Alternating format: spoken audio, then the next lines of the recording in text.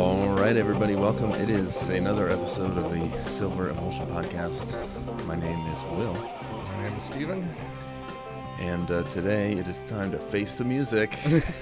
We are kind of literally once again presenting a film that I dearly love.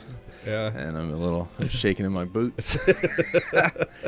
Today we watched 1968's Stanley Kubrick film 2001: A Space Odyssey. Yeah, it's another one of those blind spots for me. Blind spots for you, but also been too long. It's also a movie that you're kind of a little bit I don't know about scared of, but just there's a little trepidation on that. Yeah. Just a little am I gonna like this? Because it sounds like something that I would enjoy, and it sounds like something that I wouldn't enjoy at the same time. Yeah. It's kind of like, it's interesting, weird, groundbreaking sci-fi, but also really long and slow-paced, and I have a tendency to react negatively to that kind of stuff sometimes, but... Yeah. But I thought it was a necessary viewing. Yeah, I mean, it's definitely one of those things that was like, I should watch this at some point. Yeah. Just to see what it is. You think you would watch it? You would have just, at some point, At watched some point. Someday. I remember, like, a while ago trying to see if it was on Netflix. And I found it on Netflix, but there were, like, people in the reviews saying it was some kind of, like, edited down version or something. That there was however many minutes cut out or whatever, and... I was just like, I just didn't want to dive into what the heck was going on with it at the time. But I don't know what that would be, though, because this is basically the only version that's been available. The original, like, he premiered it at, like, 20 minutes longer than this. But I don't think that version has ever been available beyond that original premiere. Okay, that's probably what they were talking about. Yeah. And I just kind of thought it was an actual, like, a shortened down, edited version of the film or something. No, like, this version of the movie that we watched is the version of the movie. Like, oftentimes with movies made by auteurs, they premiere them at a length and then edit them down. Like the new Tarantino movie just premiered at the Cannes Film Festival a few weeks ago or something. And, like, he's still editing the movie. Oh, okay. And so whenever it releases, I think it comes out in July this month. Whenever it comes out, it will probably be a different cut than what was premiered. Okay. And so I don't remember what the story is. I used to know, but it was something about Kubrick had this cut, and then he watched it, like, with an audience, and then decided, like, I need to shore some of this stuff up. Mm-hmm. And so it lost about 20 minutes, 19, I think I saw recently. But I don't know that footage has ever been released, or I never really hunted it down or tried to track it down, so I don't know. Yeah.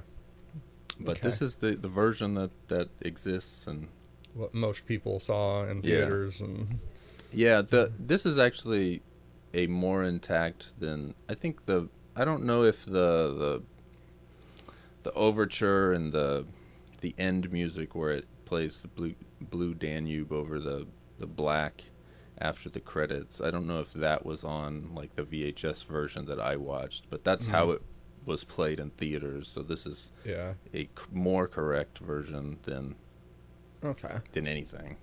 But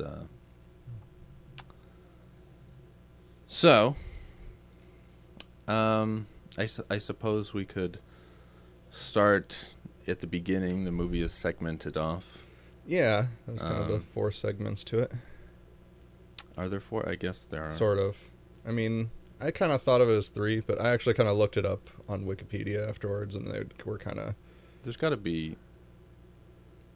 They were considering that point, I think, at which, at the end where he sees the monolith and goes through the big psychedelia thing. That is a second... That has a title. Beyond Jupiter and Beyond the Infinite or whatever. Yeah, and, like, that was, like, the 4th part of it, and then... Yeah, right. Okay, yeah, so 4 parts. And I kind of, in a way, consider that to just be an extension of the 3rd part. I mean, it is, yeah. Because that's also the only part that retains the same character. Right.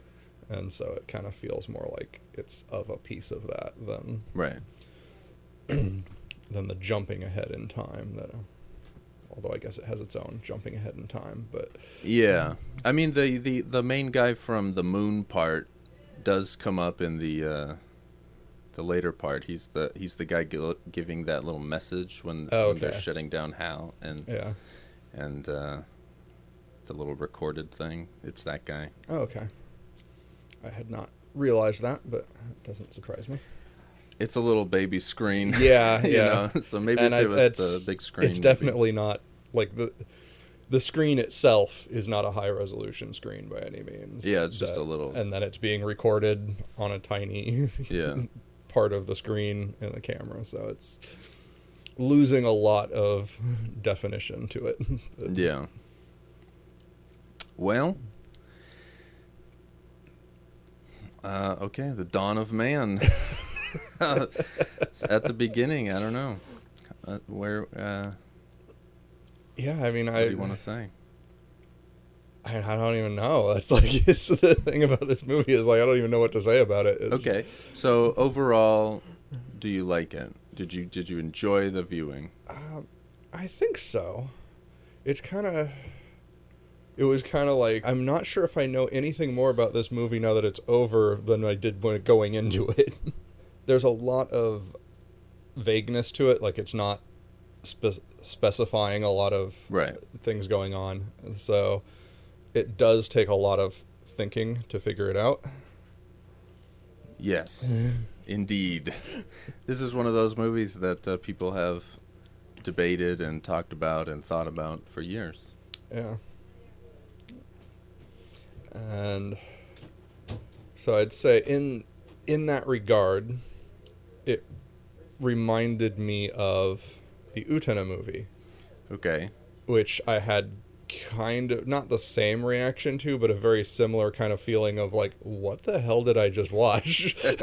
Like, what even happened in this movie? This is so weird. Yeah. Yeah, that is kind of like a artfully done sort of vague movie in parts. Right. And like coming out of that movie, I like had no idea what to make of it. Yeah. In a similar way that I have like no idea what to make of this movie. Okay.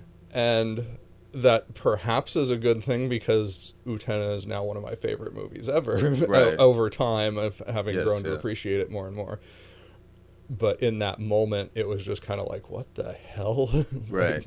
Yeah, I would say the first time I watched this movie, I had even a worse reaction than that. I mean, I was kind of like, it's good, but I don't know that I like it. Like, I don't really get it. And, I mean, I was also, like, I don't know, like 14 or something. Right. So it's like, a very different experience. Yeah, so it wasn't necessarily, you know, I wasn't prepared for it in the same way. Yeah. Yeah, I mean, like, this is such a cultural, like, icon. Yeah, that it's a big movie.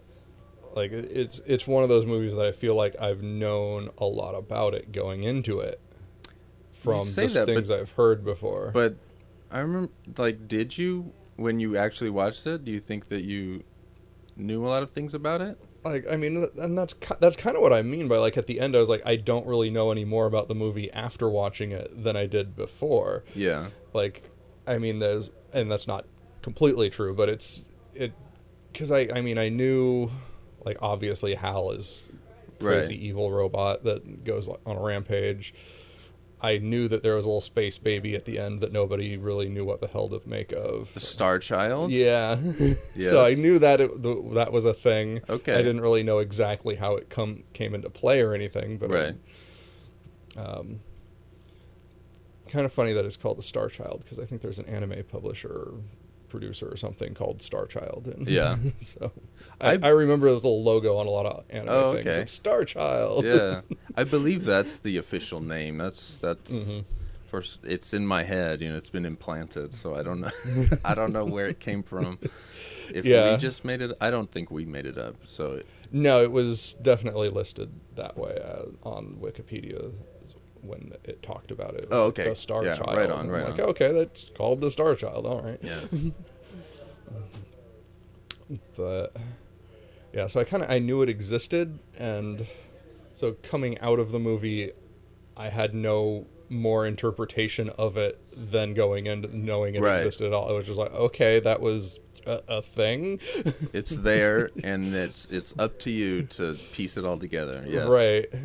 And so a lot of things were kind of like that. The monolith as well is very much like that. For sure, yeah. And like, again, I don't know that I knew much going out of the movie that I didn't already kind of know going into it. That this monolith was this thing that brought civilization to the earth, and Yeah.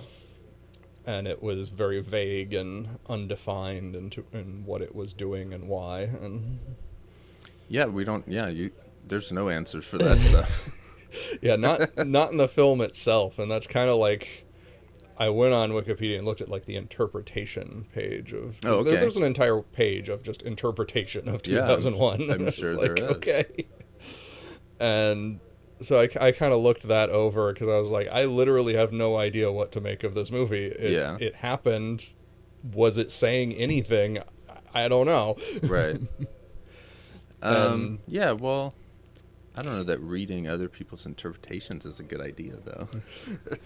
Yeah, and this is in a way like kind of something else that it reminded me of Utena for, in that there's a director's commentary track on the Utena DVD. Okay. Where the director he doesn't explain the ending, and he just states that he doesn't want to limit people's interpretation of what happens in that movie. And that's something that Kubrick has said, apparently, that Wikipedia had some quote from him to that effect. That makes sense. And I was like, oh, well, that's just like Utena then. And so it kind of felt like that in that way of just, all right. And so in a way, I kind of have the same feeling I had at the time of Utena of just like, well, I have no interpretation of it, so I need it to be limited somehow because I don't have anything to go on. Yeah. Well, that's like when I saw it the first time, I didn't know what the fuck to make of it, but I knew it was something. And so then I just watched it again, like a year later, and then a year later. And so by like the third or fourth time I saw it, I was like, okay, this is dope. I still kind of don't know what the fuck to make of it, though. But, yeah, and you just keep watching it, I don't know. It's very mesmerizing to me. I mean, that's basically what happened to me with Utena, is that I loved the soundtrack of that movie so much that I would just go and just turn it on to the points where whatever song I liked was playing. But that movie is just so visually gripping. It is. That whenever I did that, I'd just kind of start watching it at that point and just be like, and eventually I kind of pieced it together. And so it was kind of like what you were saying, and then eventually I actually got the actual soundtrack, and I didn't need to do that anymore. But by then I'd already kind of come to appreciate the movie by then. So. Yeah. So if I'd gotten into some kind of loop on that with this movie, I might have had a similar experience if that continued on. Well, even if you read whatever is on Wikipedia as some generalized interpretation or whatever is the and that's whatever's kind of on the summary of the discussion, I guess, that we have had as a culture over this movie. Oh, okay. And it's basically like, here's what people have thought about this movie, and like some people see it very darkly as some kind of cyclical thing of violence being perpetuated, and that the Star Child is just going to come by and blow up the world. And wow, okay. I feel like I've never even considered that. Yeah, and yeah, it's just like all these weird, and other people see it as like this liberation of human evolution and ascending into heaven and all this weird stuff. And so it's like there's this huge array of different opinions on it, and that's what makes it a great piece of art, is that it is, able to be taken in and not clearly defined. It's one of the ambiguity, which is one of the hallmarks of a great piece of art, in my opinion. Yeah, I don't know if this has maybe too much ambiguity to the point that I'm just like, I feel like that's more just seeing it the first time. Yeah. Because I don't know, like, obviously there's a lot of ambiguity, but I feel like the more that I watch it, not like the more sense it makes, but it just, I'm not confused really by it.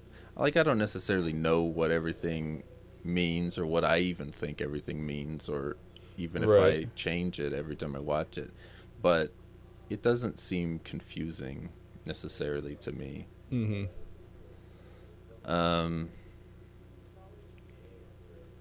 It's just, I love the ride of this movie. I often don't care if I know what exactly is happening. I mean, towards the end, obviously, it's a little odd or whatever. But I love that shit. But because I mean, when it's in the early times, like the ape stuff, that's all relatively straightforward. Yeah, that was pretty easy to figure out. And so is the moon part relatively, like straightforward. And even the Hal part is relatively straightforward. And so I don't know how, like, there's some ambiguity towards the end, but, like, I don't know. I'm not saying it's a simple movie, but yeah, I'd say that there's some things that I found out on Wikipedia that, like, it's literally just, it's information that's outside of the film about what's going on inside the film. Yeah, but see, I don't know that that's a good thing to have in your head, though. Yeah, I mean, I don't... Because, like, where does that information come from? The book? From the book, from early drafts of the script that altered a few things. Yeah. That got cut out and stuff. But see, that's bullshit, though, because this is what Kubrick presented to the people for them to see and to interpret. And so, like, the book specifically is a totally different track than the movie, because Kubrick and Arthur C. Clarke wrote the script for the movie, but Arthur C. Clarke didn't like the directions that Kubrick wanted to go, so he's like, I'm gonna write my own book of this fucking story. Mm-hmm. And so the movie and the book are not, like, maybe they're companions, but I don't see the book as being even connected to the movie. Like, in my head, I don't ever want to see the book. I don't want to read the book. I don't give a fuck about the book because I'm so, like, I love Kubrick so much. I just want to see his thing. Like, you know what I'm saying? Yeah. Like, I don't see it as an adaptation of the book because it was written at the same time as the movie. Right. It's definitely not that. I would be interested in reading the short story because Arthur C. Clarke wrote a short story that inspired Kubrick to make the movie, and then apparently like 5 or 6 that Kubrick bought from Clarke to that piece together various components of the movie. So there's actually like a whole list of them that was showing on Wikipedia. Well, then I would be open to reading those, but I really don't care about the book, especially because Arthur C. Clarke just kept writing more and more of them, and so he got up to fucking 3,000 something. They all have a year as a title. And it's just like, no, I don't need a fucking sequel. They made a movie sequel, 2010. And yeah, I did see that mentioned. Oof. Not a fan. I am not a fan, no. I did notice it was by a completely different guy and appeared to have no connection to Kubrick in the slightest. No, absolutely not. No connection at all. There is, I mean, it's based on the book that Arthur C. Clarke wrote, right? And I don't fuck with that. I don't fuck with that movie. I watched it a couple times. I have given it a chance, but it was not for you. Not feeling it. Yeah, because I don't know. This is one of my favorite movies. Fucking 2001. I feel like it's such a perfectly made movie on every level, and so the idea that the studio is going to be like, yeah, let's make a fucking sequel, like, no. And so you, instead of having a movie made from a position of art You have a movie made as like, hey, let's make some money and make a sequel to this, and no thanks. Yeah. Yeah, because, yeah, I don't know. I mean, I don't really know where I sit on it. Like, just structurally, I'm not sure how it really works out. What do you mean? Like, specifically, I kind of feel like that moon section. Yeah. I'm not really sure, like, whether I like that. I mean, in terms of itself being its own little thing, I think it's fine. It works. It's interesting. But I don't know how well it contributes to the overall film. And a lot of that is just because I just don't know what the heck is going on with the movie in a lot of respects. But looking at it, I'm like, what did this actually add to the narrative? Or to the themes, even? I'm kind of like... Because they see the monolith again. Yeah. And it's like, oh, they find out stuff and whatever, but... Like, the other times the monolith shows up, it's like this massive thing. It gives people tools, and it teleports dude off to wherever. It turns them into, like, it's these massive shifts, and then you get this, oh, it exists. And it's like, oh, okay, that's not... Like, it doesn't fit with what the monolith does in all the other instances. You don't think that humans discovering the fact that there is intelligent life is not a major shift in humanity? I don't think it really is. At least it doesn't show it. If we fucking found out that there were aliens, you wouldn't think that that's like a major thing? Like right now? I mean... In humanity right now? It would be a major thing, but I don't know that it would be a transformative thing in the way that... It would fucking change everything. People would, like, be blown away. Like, holy shit. More to the point, it's not a transformative thing in the movie. Sure, the people of Earth in the third part, where they're sending off that mission to space, have not in any way changed. They don't. Yeah, the people of Earth partially don't because know. they don't even know. Right. And that's kind of like, well, this encounter with the monolith hasn't really changed the world. But that encounter with the monolith is not meant to change the world. That encounter with the monolith is meant to get them to go to Jupiter. Right. It's guiding them. And I'm kind of wondering why it couldn't just be that thing in Jupiter. Why couldn't you just discover it at Jupiter? Why couldn't the thing at Jupiter happen at the moon? Like, why does the monolith need to be this connecting element? Yeah, well... In terms of discovering it on Jupiter, I don't think that... I mean, it's sci-fi. You could have any sort of like... technology, but Kubrick's idea is not far-reaching weird technology. Right. It's more grounded. So the idea that now we're able to explore the moon, which is the closest thing to us, and we find this thing, and then it sends us out. It says like, hey, go this way, basically. And then we follow it. You could, theoretically, not have that and just have the Jupiter part as a moon part, but I think that would limit the movie. I feel like you need to have that step, and I don't know that I can explain why you need to have that step. Right. But I think it's a very important step. Mm-hmm. Because I think I don't know. I just don't know how to explain what I feel, and I don't even know necessarily what I feel. I don't know. Yeah. I just like that section a lot, so. But I feel like the idea of because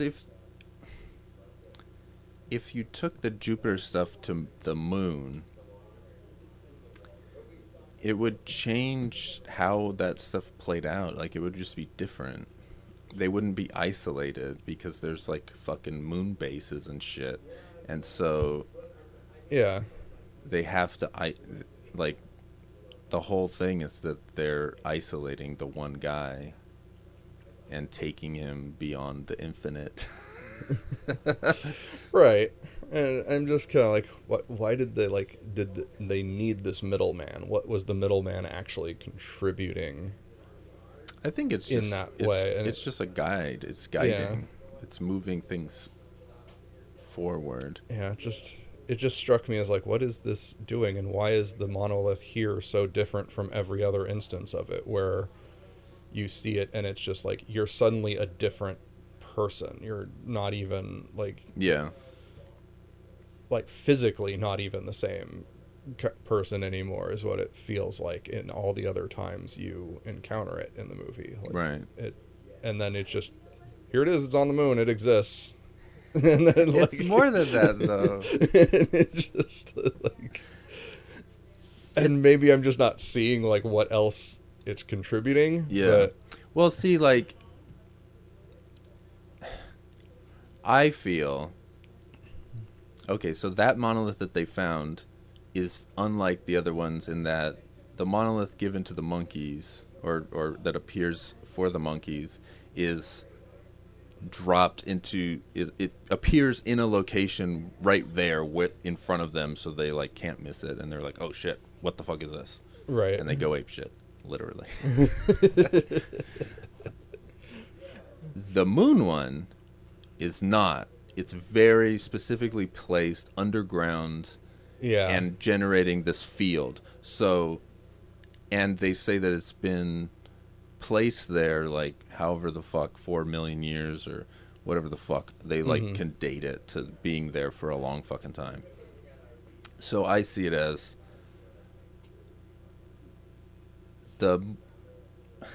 I don't know what to refer to the extraterrestrials as, but just the monolith. Like, the monolith is starting humans and giving them like higher brain function by like, here, hey, you get the information, you touched us, you got the information, you can use tools. Now there's a thing placed at your nearest planetary body, and when you have the tools necessary to get to this place and to discover this thing and then touch it and to commune with it, then we send you off to Jupiter. And then, so I feel like that is such an important part in the step of giving the humans tools, because the first tool is the bone, but he throws it into the air, it transforms. Now we're in space. The bone becomes a spaceship. The idea of tools have gotten us like into this amazing technological, realm. So I feel like that moon section is super important to that. I mean, obviously you could just remove it and shift things around, but I don't know. Yeah. It just seems like it would be very easy to just be like, oh, we've found some radio wave coming from Jupiter, and we're homing in on it because we don't know what's going on. But, can we even do that now? Like, I just feel like, do we have fucking the capabilities to even get shit from that far away? I mean, we probably do. I don't fucking know. I don't work at NASA, but especially in the 60s, and just the idea of like we're a few years, because this is 68, and this is right. The idea of it's going to be 2001. It's kind of working off of very realistic and so it's like technology. 33 years from the release of the movie, the idea, because this was before the moon landing, and there was space race was happening, and so like we just landed on the moon the year after. Okay, yeah, I was actually wondering about that, is when this took place on that, because then I was like 68. Oh, we probably landed on the moon by then, right? That was in the 60s. 69. 69. If I'm not mistaken, it's 69. Yeah, I meant to look that up and I didn't. But that was the whole thing, and so in that they not only have landed on the moon, but they have like bases and right. shit like that, which is obviously not possible in 30 years, but in the realm of this movie, yeah. And honestly, I'm not sure how impossible it would have been had we focused on it to the degree that we were focusing on the moon landing in the first place. That's true. Because we kind of went through this phase of, we're going to get to the moon. And if we kept that enthusiasm Right. on a nationwide or worldwide scale, Right. maybe we would have. Maybe. I mean, it would have been a huge engineering challenge, but if we For sure. totally dedicated mankind itself to it, we Yes. probably could have done something up there. Yeah, and maybe similar we'd have in a scale. fucking Star Child. Yeah. God damn it. God damn it. I want my Star Child. Yeah, but like, and maybe this is just me. I kind of want to interpret the monolith as not even being alien. Yeah. I kind of like don't even want to put aliens in the equation, Okay. and just like, I kind of like seeing the monolith on more of a symbolic scale Yeah. of just like the symbol of human evolution, of human progress, Right. and in that sense, it's kind of this mystical thing where, you know, it's this symbol of the spark of intelligence to create tools. The Yeah. symbol, and as such, this symbol of what we will learn in the future and take us to this height of Right. knowledge where we become a star child thing. And Fuck like, yeah. I kind of feel I'm like ready. like, I feel like the aliens are completely like an unnecessary middleman as well in the interpretation of what the film is saying. Yeah, I mean, I didn't even like think that there were aliens in this movie until I had seen it a few times, and there aren't actually any aliens in this movie. Right. It's all up to interpretation, and that's what I love about it. Yeah. And so, like, the idea that there are, like, I don't like thinking that there's some fucking green dudes that are like sending monoliths out. I think that's dumb as fuck. But like, I don't know how to explain it. Like, are the monoliths the fucking aliens? Like, I don't think so. But like, who the fuck knows what life or this version of life is like beyond the infinite, you know? Who the fuck knows, man? Right. But I like what you're saying, though.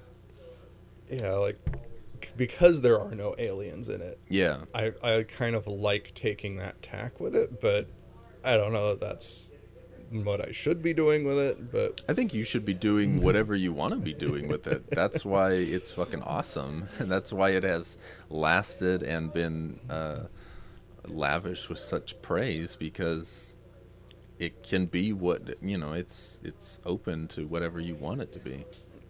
yeah.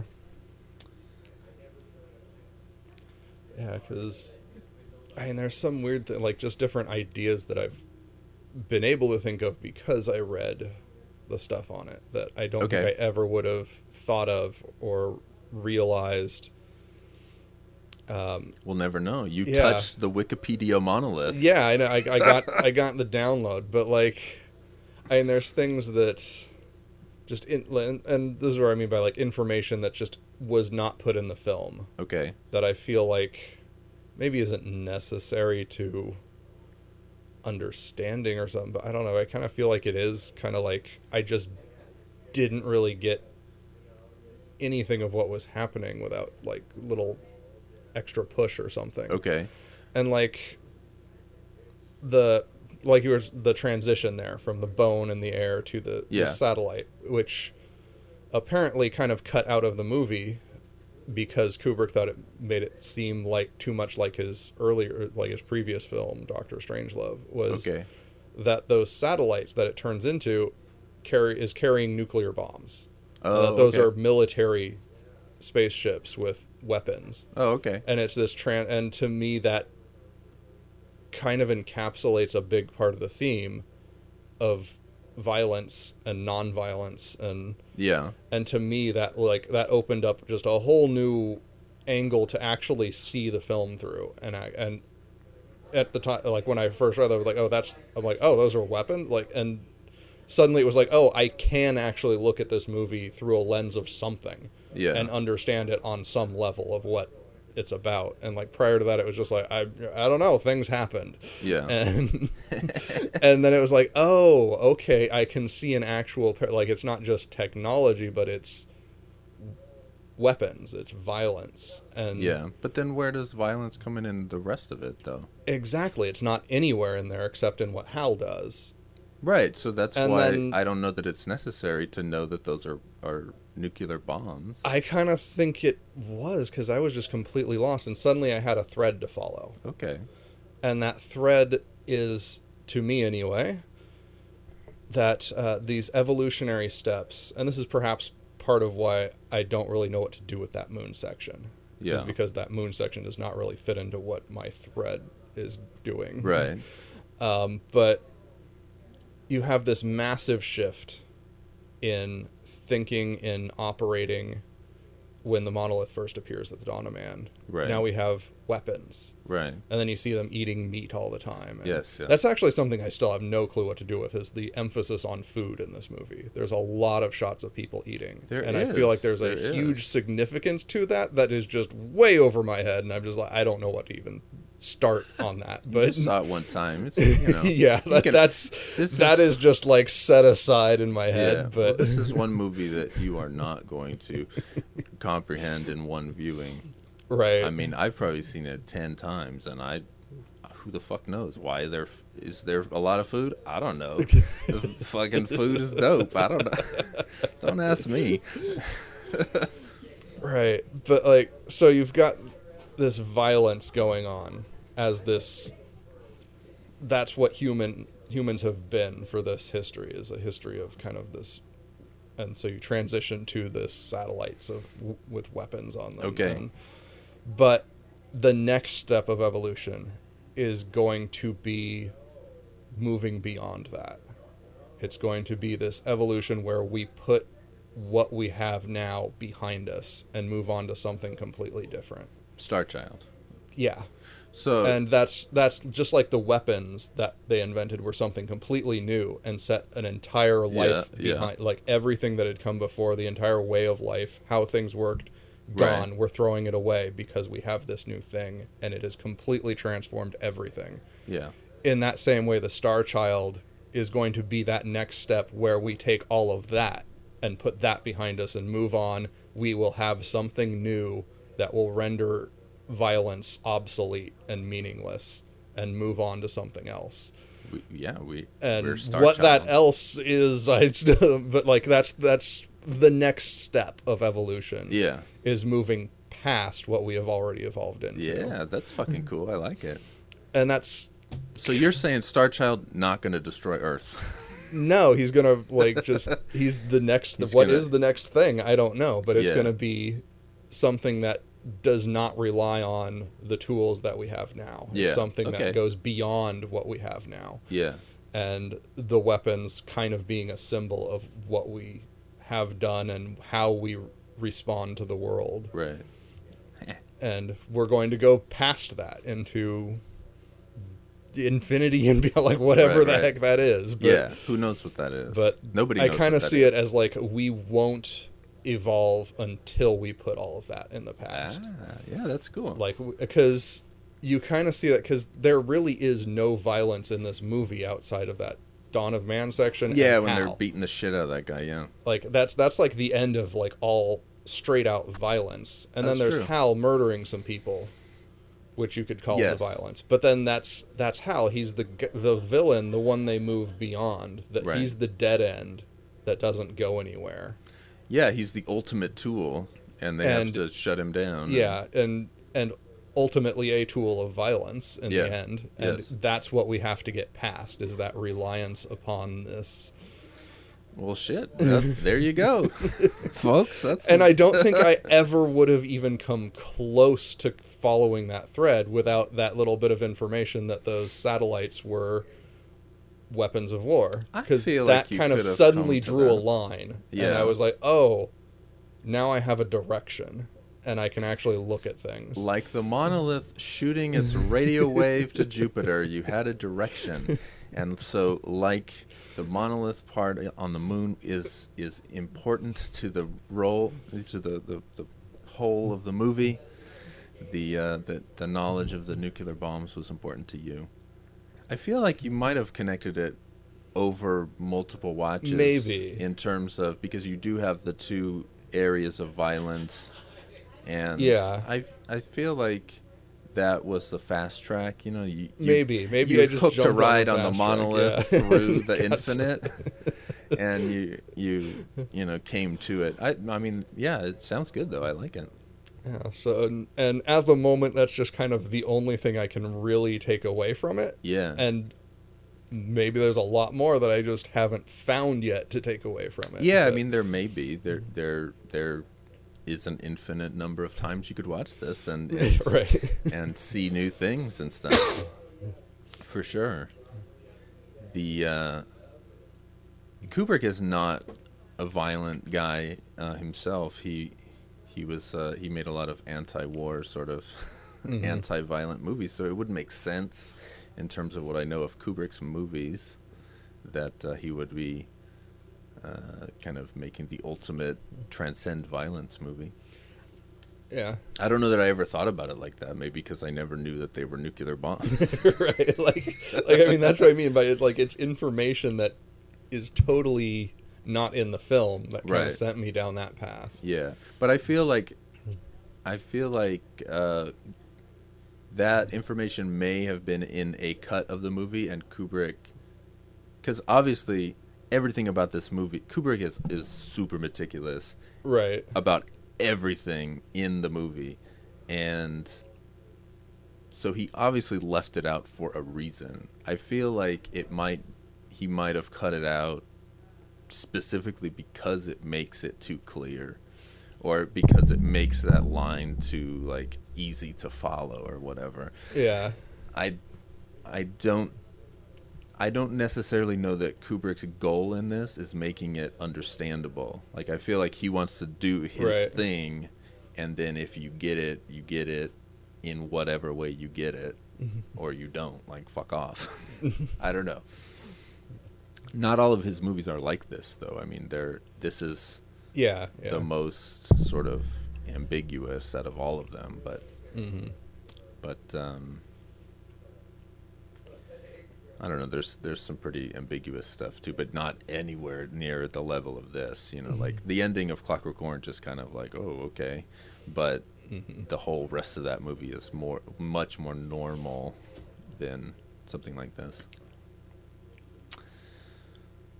Well, Yeah. And like I say, the other, I guess, cinematic identity that this reminds me of yeah, is actually Mamoru Oshii films. okay, And that Mamoru Oshii also, like this film, likes to just linger on an image. yeah, And this film does a lot of that. yeah. That's a Kubrick thing. Yeah, Yeah, and that's also just a Mamoru Oshii thing of just like a lot of his movies will just show you an image and just stare at it for a while. Yeah. And so it was kind of reminding me of that as well. So I wouldn't be surprised if he is a fan of Kubrick. I wouldn't either, although I'm not specifically thinking of anything, a direct line comparison or anything beyond just a similar stylistic approach in that one regard anyway. Right. I just feel like Kubrick is so dope that personally I feel like if you make films and you don't like Kubrick, you kind of are like just not making good movies. Like, I feel like liking Kubrick is so integral to like being into movies. Right. And so when somebody tells me they don't like Kubrick and they're like quote unquote into movies, I just like, what? How does that make sense? And it reminds me of a thing that Scorsese said about Sam Fuller movies, is like, if you don't like Sam Fuller movies, you don't fucking like movies because they're fucking just the ultimate movies. And I feel like Kubrick is a filmmaker in that same sort of category. Yeah, it's kind of interesting because I think Full Metal Jacket, I don't remember having much in the way of linger shots like this. Yeah. And that's like the only film I think of his that I've really seen before this. Certainly the only one that I'm really familiar with. Yeah, I don't know. It's definitely not like that. I mean, 2001 Takes it to the extreme, yeah. is very, very like heavy on. I mean, all of his movies are heavy on production design, but like he really wants to showcase like a lot of the designs of the ships and stuff in this movie, and just everything that is in this movie. And like I haven't seen Full Metal Jacket in a long time, but I remember like all the shit with R. Lee Ermey, the drill sergeant. A lot of that, when he's just like bitching at the fucking recruits and stuff, a lot of that is like a single take with either Steadicam or some kind of a dolly thing. And so like it's not the same type of single image, but it is like an unbroken image. Okay. Other than that kind of stuff, I'd have to watch it. I know there's a long shot of Private Pile, Vincent D'Onofrio, like sitting on the fucking toilet towards the end of his thing, where he's just like, just fucking staring into the camera. There's a long shot of that. Yeah, it kind of is. I don't know. I'd have to watch it again. It's just unbroken, him just growling, but yeah, I know. I do kind of remember that being a big thing where he was kind of breaking down in the bathroom. Right. Yeah, I don't know. I'd have to watch it again, but the meticulous qualities of Kubrick are throughout all of his movies. Right. But I would probably say 2001 and newer movies are much more like that than the older stuff, because like his first couple of movies they're not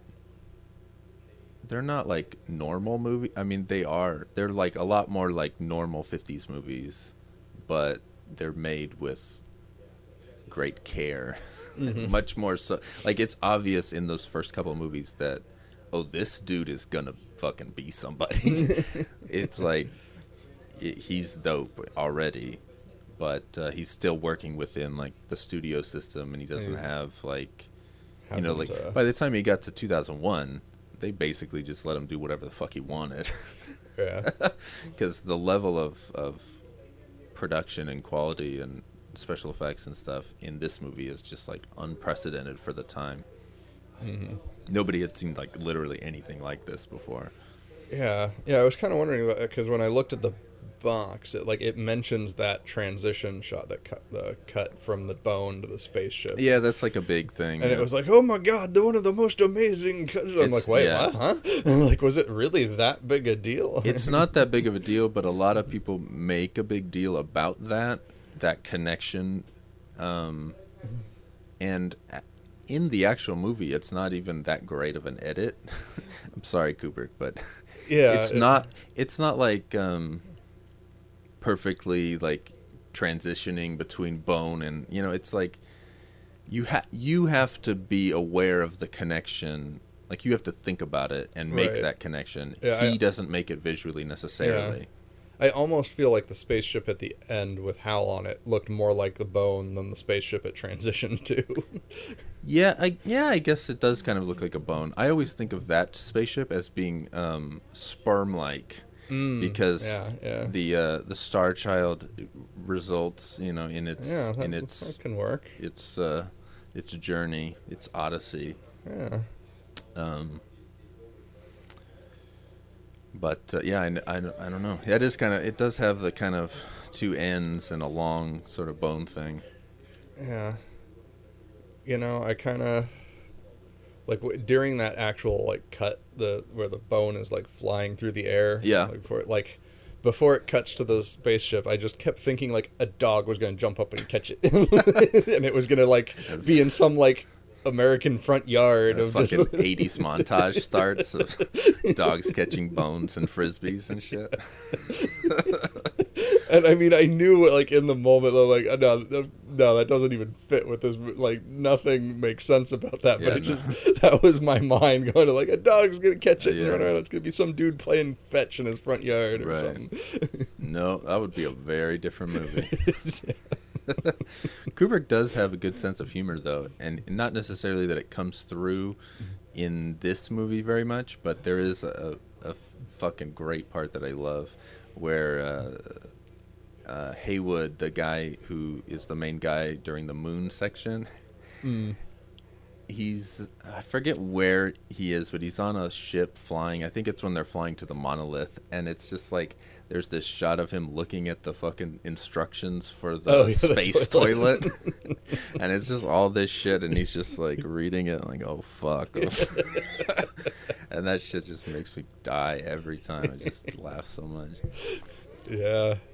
Kubrick has a good dark sense of humor.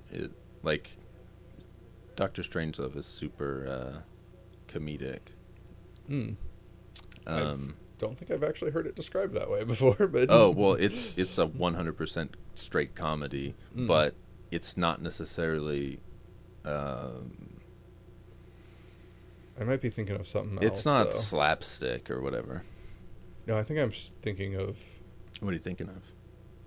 I think I'm thinking of Dr. Zhivago. Dr. Zhivago is a very different movie. A very different movie. Yes, Just yes. Starts with doctor and Yes, different. yes. Like, wait, no, wait, I'm mixing those up somehow. They're around the same time. Doctor Strangelove is 64, and I believe Zhivago is 65. But that's been a long time since I've looked up Zhivago. So Yeah, I think I've heard more about Zhivago lately in terms of just something I heard somebody talking about it. Yeah, so that was just in my head. Yeah, no, that Zhivago is like a big Russian epic. It's like three. I mean, it's an American movie, but it's some kind of thing set in Russia. Yeah. There's like a love story. Yeah, But, it was about like some like warfare or something going on with it. And Yeah, there's probably some war in it. I honestly saw that when I think was it like was- 15, so I don't remember. I think it like took place like during, like it wasn't about the war, but it took place during the war. So I don't know. There was something. They're during some war. Yeah, I don't know. Yeah, and so that's kind of where I think I was like thematically. It seemed a bit closer to Yeah. Strange close Love enough is to a war movie though, a Yeah. wartime movie, nuclear bombs and shit. Yeah, I think that's why I kind of wound up transposing them in my head, is that I'd heard about Zhivago recently and that it was Well, thematically tying into similar ideas. Yeah. Kind of you know how you solve that? watch it. You watch those movies. And then you'll know. Then you'll know. No, these are not the same thing at all. Yes. We could also watch Dr. Giggles, Dr. Giggles. the fucking horror movie. That's one hell of a good movie. What other doctor movies are there? Oh, there's tons Dr. of shit. Dolittle, I'm sure that's got a movie. Dr. Dolittle has multiple movies. There's the 60s movie that I believe was the same year as 2001, 68. Right. Then there was the 2000s Dr. Dolittle. They made two of those with Eddie Murphy as Dr. Dolittle. I haven't seen those, but I have seen the 60s one. I enjoyed it when I was a kid. Haven't seen it since. There's lots of doctor movies, you know? Fucking, I don't know. Doctor, I don't fucking know. Doctor. I don't know. I can't think of any now that I said that there's a bunch. Yeah. So, in terms of boredom, were you bored while you watched this movie? You know, I don't think I was much. And there was maybe a little here and there where things were... I think probably the biggest one is that huge long shot of when he finds the monolith and he's shooting through like wormhole or whatever, and you just see like shot after shot of Dude, like that shit distorted is so dope, color. though. It was just like... I started up, it's going on, I'm like, oh man, this feels like the end of the movie. I'm like, but we got like another 20 minutes. Yeah. It's not going to be 20 minutes of this, is it? And then it just keeps going. I'm like, maybe it is going to be 20 minutes of this. It's pretty... I mean, it's like about 10 minutes, I think. It's... I find that the more that I watch this movie, the shorter that part seems. Because there's very distinct sections of it that are unique and distinct, and I enjoy them. And so I find that, I don't know, the more I see it, the more I just enjoy it. I love it. It's such a fucking,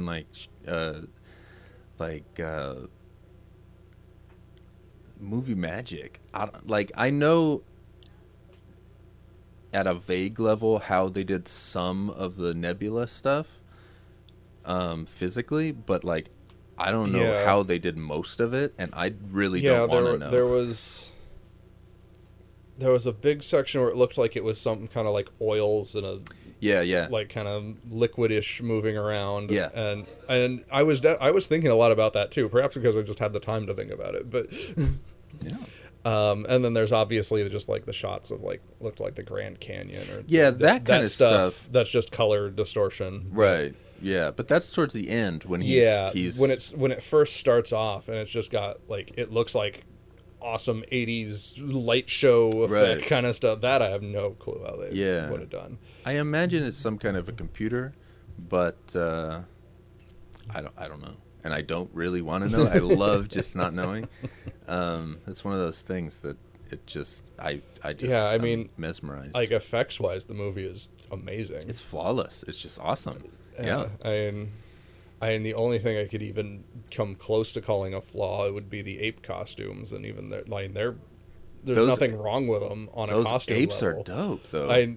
It's something that my anthropology teacher told me about ape costumes in movies. That's your problem, going to fucking school, learning shit. Was that Pink Floyd, The Wall? We don't need no education. There you go, yeah. But yeah, it's like you said, you can always tell a difference between a guy in an ape costume and an ape because they walk so completely and utterly different. Yeah. There's no confusing human leg structure with ape leg structure. That's true. And I can very much see that in these ape costumes on it. But literally, that's the only way that illusion breaks. Yeah, no, they're quality costumes. Yeah, Kubrick, this came out the same year as Planet of the Apes, and Planet of the Apes won the Oscar for Best Makeup and Costuming. I don't know if it's connected, but it won for basically the ape suits. And I haven't seen Planet of the Apes in freaking forever, but I think these were better ape costumes. They were 100% better ape costumes, and so Kubrick was very angry that he's like, what the fuck? We had such good ape costumes. Sci-fi wasn't a prestige genre at all, before this.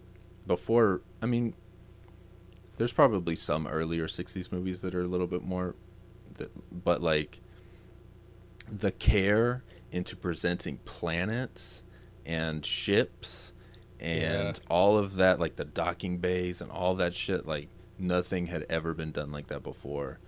And so this movie, the monolith, shooting people to Jupiter, this movie is the shit that planted all this seeds in the heads of the people who made movies going forward. There would be no Star Wars without this movie, because George Lucas was obsessed with 2001, and he's like, I want to make a space movie, but I want to make the ships go fast. I want to up the ante. 2001, all of the music is pre-composed, it's classical music. Yeah, it's all stuff I've heard from classical music collections and stuff. I doubt you've heard the Ligeti, the fucking all the scary shit. Yeah, that's true. I don't think I recognize that right off or anything. But Kubrick is super into Ligeti, all that kind of stuff. He uses that music in The Shining really well. I don't think it's the same tracks, but anyway, when George Lucas was making Star Wars, he thought, I have to use classical music because it's so perfect.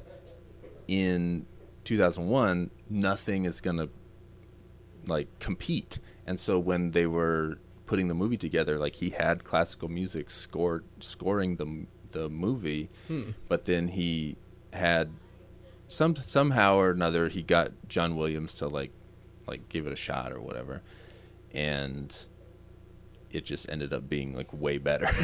He was like, oh shit, this is the direction we should go, and then they rescored the whole movie. That's kind of funny, because apparently that was the opposite in 2001, where they had someone score a soundtrack for it, and then Kubrick was like, classical better. yes they released the score. I've never heard it because I don't want to hear it or care to hear it. There was some The commentary on it was a quote of somebody who said, "It's a great soundtrack, but it's totally inappropriate for the movie," and it just would not have functioned in the way that the soundtrack does in the the music is so much a part of the identity of this movie, and it helps it to remain timeless, I think, because kind of that way, like, oddly enough, with Star Wars, it's that same way where the music is so like iconic to it that you can't imagine either of these movies without the music that's on those movies, right? It's kind of like they both got the perfect music for what they were trying to do, and I guess that's the lesson. It's not that the tool is good or bad, it's how you use it. It's But yeah, I mean, this 2001, like, shit changed because of this movie. In terms of special effects. I will say, just in terms of, on a technical level, at least with this disc combined with my sound system, I was running into the problem of constantly changing the volume because the music was like 2 or 3 times as loud as the dialogue. So it would go into a music section and just be like, oh, god damn, turn that down.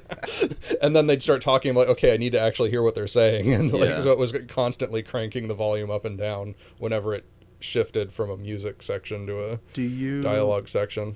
I just put this computer together, and I was having a similar problem.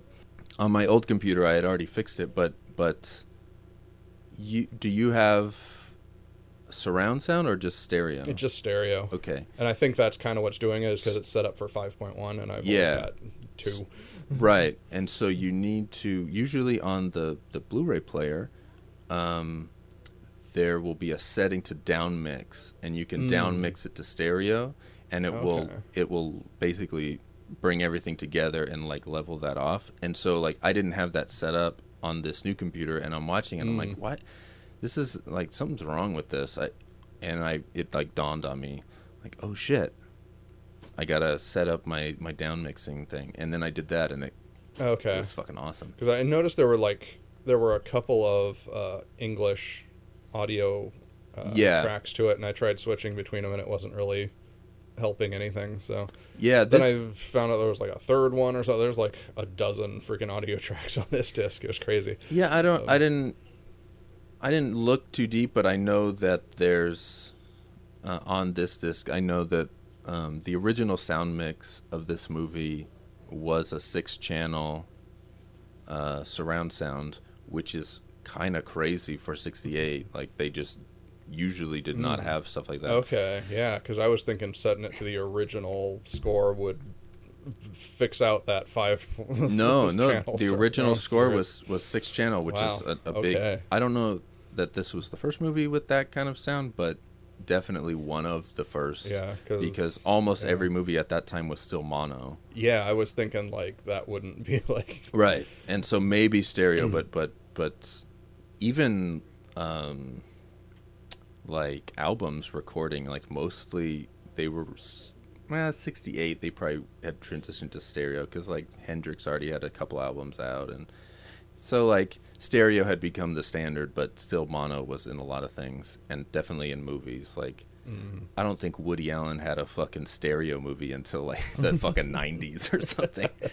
He was a holdout, but I mean, just random movies, maybe big movies like fucking Poseidon Adventure or some shit like that had a surround soundtrack, but yeah. So anyway, this had the original 6-channel, and then I know the disc also has a 5.1 mix that was done for the DVD later. Right. And then there was some other weird one too, in addition to like a half dozen different languages. Yeah. Foreign language tracks, but yeah, Warner Brothers usually will throw on as many languages as they can. They used to throw on... I don't know if this one has all the subtitles, but I used to enjoy the Warner Brothers discs would always have like 20 fucking subtitle languages. Jeez, I didn't even check. But yeah. I would always enjoy that.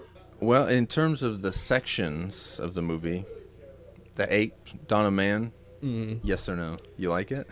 I think, yeah, I liked that one. I thought that one was a good setup. I mean, I could say like just... there could be tighter editing through the entire movie, and I don't know that it would lose much. But also, I don't know that would. I don't know. I'm kind of on the fence on that, like what you were saying about the boredom factor. Yeah. Like, I kind of felt like it was too long, but at the same time, that length just gives you time to contemplate. Yeah, and I think that's important for this movie. Yeah, it's kind of like, because I wasn't really bored with nothing happening. I think it was because I was trying to interpret it. Yeah. But at the same time, you have to go into it with that mindset of trying to interpret it and think about it. And to that extent, like, knowing what this film was ahead of time of being this longer, thoughtful, artistic thing kind of put me in the right mindset. Yeah. One of the few times my expectations actually put me in the right mindset to go into the movie. Well, that's good. That's good. When I was watching it, I was... as with anything, when we're going to talk about it, I think about you being bored a lot. I'm like, is Steven going to be bored by this? And with this movie, what I kept coming back to was the movie is deliberately paced, but it's constantly changing. Yeah, it is, like, everything is a different situation. And so, and it's so atypical in terms of its structure. It's not like a traditional movie where they're just, like, talking and having dialogue, and that happens, but it's very minimal. It's minimal, and it's not even like it happens in other movies. It's like, it's totally its own thing. Like, when they're at the moon and he's talking to his daughter and he's talking to those people, like, there are things that happen, but it's not, the dialogue is not the narrative of the movie. The visuals are like the narrative, right? Like, I almost feel like you don't need any kind of dialogue at all. Yeah, you could piece together enough of a coherent story out of it that I agree. It is, it's Kubrick. It's one of the fucking masters of storytelling and visual storytelling. So, yeah, I think this. If you'd really tried, I think you could have made a silent film out of it. But I think you could, yeah. I think it would lose something. Yeah, I think you would. Like, the biggest hurdle would be Hal. Yeah, because that's what I was thinking, like, oh, man, but all of the Hal stuff is... Like, a lot of that... I think you could do that as a silent film, but I think it would be weaker. Yeah. Yeah, definitely. I love Hal. I love his voice. I love all that stuff. Oh, there's... speaking of Hal and that crazy wormhole trip... Yes. Something I noticed in that, and probably wouldn't have if it hadn't been as long as it was, is they keep zooming in on the main character, Dave's eye, and it just made me think of Hal's eye. At the end, I was suddenly like, oh, yes, that's the same shot they always give of Hal's little camera eyes. It is.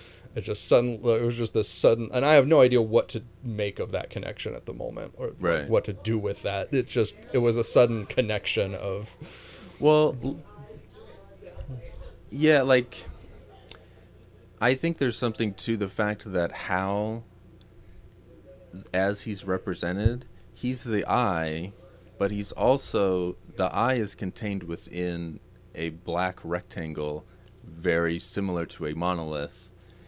And so, as a computer containing all of this information and knowledge, it is the culmination of every tool that they have built from the dawn of man. Yeah. Like, I feel like if the monolith is this thing that is giving information and it's theoretically something that, like, knows more than humans, it's like bestowing something on us.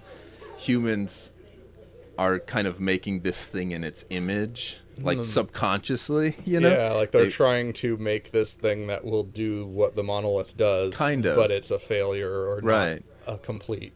Well, it's a failure. It's artificial. It's something that they're making, and like humans like to make things in their own image, so they give it an eye, much like a human has an eye, but like you were saying, where they have to shed him, like the monolith gives humanity tools and they build tools to the point that they can reach the monolith and become Star Child. But like, it's like all tools are flawed in the same way that you were saying that violence, Yeah, we're gonna. is needing to be shed. It does not achieve that true perfection that the monolith represents. Right. It's just, or even that humanity, it's fake. It's digital. Yeah, it's not analog. It's not organic. It's yeah. There's. Yeah, it's kind of.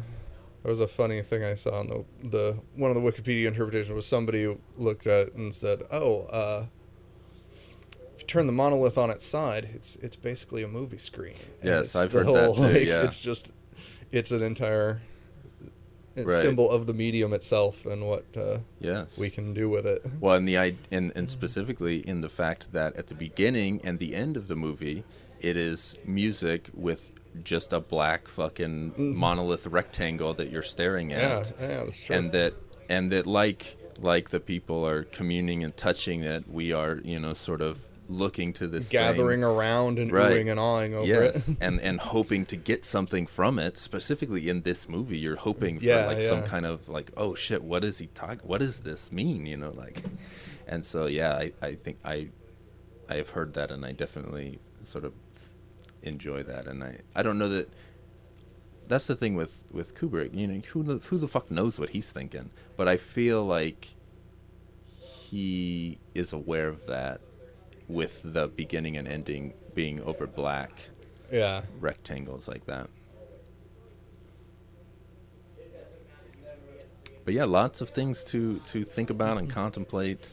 Right. And I wouldn't be surprised if it's a movie that stays with you, that you think about. Oh, I'm sure it will be a very memorable experience in years to come, even if I don't get around to watching it multiple times. It's not going to be easily forgotten. And that's why it's fucking awesome.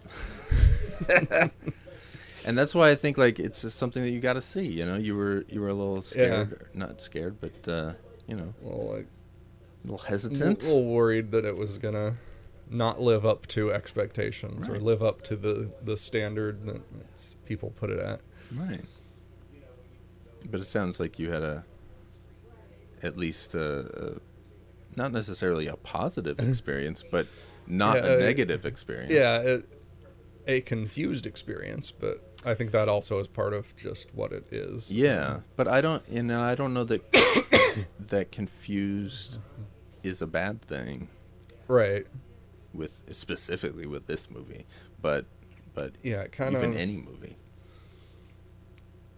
It kind of reminds me of whatever weird like phase of modern art or whatever, where somebody would just put a blue canvas on there and just be like, there it is. Yeah. And then have people interpreting that and coming up with whatever they want. Like it's empty, but you think about it and you fill in with whatever you want. Yeah, because we are all carrying all of these experiences and thoughts and stuff, and so we're all going to react to something differently and bring our own thing to it. And but we're all humans, so we might, there's groups that might see like the ocean in a blue square, or they might, who the fuck knows. And so it's the beauty of art. But it's a fine line between things that are just trash, like, is that good? Especially when you get to like modern art where it's like fucking paint splatters and shit. Right. Like, is this good? Is this not good? Who the fuck knows? What is it doing? Is that art, or is that just the human nature of looking at something and just putting meaning on it because that's just what humans do? Yeah. Yeah. Like the paint splatter stuff, a lot of people are be like, fucking I could do that. But I feel like there's stuff that I've seen where it looks like, yeah, I could do that. But if you actually try to do stuff like that, it's generally harder than it looks. Right. And so there's definitely some people that are pretending and like, doing some shitty art, but like, I don't know. I think if people are looking at it and getting something out of it, no matter what the fuck it is, then it's serving its purpose. I guess we're debating the purpose of interpreting something based on who did it, how they did it, the circumstances of it, as opposed to the death of the artist approach of just take it as it is, void of anything. And I think that I don't know that you should think of it that way. I think that the person who made it should come into it at some level. Right. In your thoughts, in my thoughts, the anyway. Intent of it should be recognized. I think it should be recognized, but not necessarily like held as gospel. Right. But it should hold some weight, I think. Right, and that's kind of where I'm getting to with the whole, like, there's information outside of the movie that was kind of necessary to me to get anything out of it. Yeah. In that, because I kind of had the same reaction again to Utena of just like, okay, of the director being like, yeah, I don't want to limit people's interpretation. I'm like, I don't have any interpretation to limit. What are you even like? Yeah. Like, I don't have anything to work with here. But see, I disagree that you have nothing to work with. I think you have a ton of stuff to work with, but it takes work to like like it takes the time to put into it. And so if you don't necessarily have that time, right, you read about it and you got there. I feel like if you had watched it, 4 times more, right, and like, you'd get something and honestly, more. like if I had just randomly decided to watch it someday and just go, you know what, I'm gonna watch it, then I maybe wouldn't have bothered looking on Wikipedia. But it was kind of like, I came out of that movie like, I have literally nothing to say about this. What are we even going to talk about? I don't even know what to... There's plenty to talk about. It's 2001. It's like, I have like no idea. Like, I need more to actually digest for like actually discussing it. And I can understand that. There's definitely movies like that where it's just like, I don't know, I need some kind of a guide. Yeah, and I kind of felt that with this, and maybe if I had watched it like a half a dozen times over a few years or something, it would have pieced itself together naturally. I feel that it would, because that's what happened with me, but who knows? I mean, I definitely didn't connect the nuclear bomb thing, Right.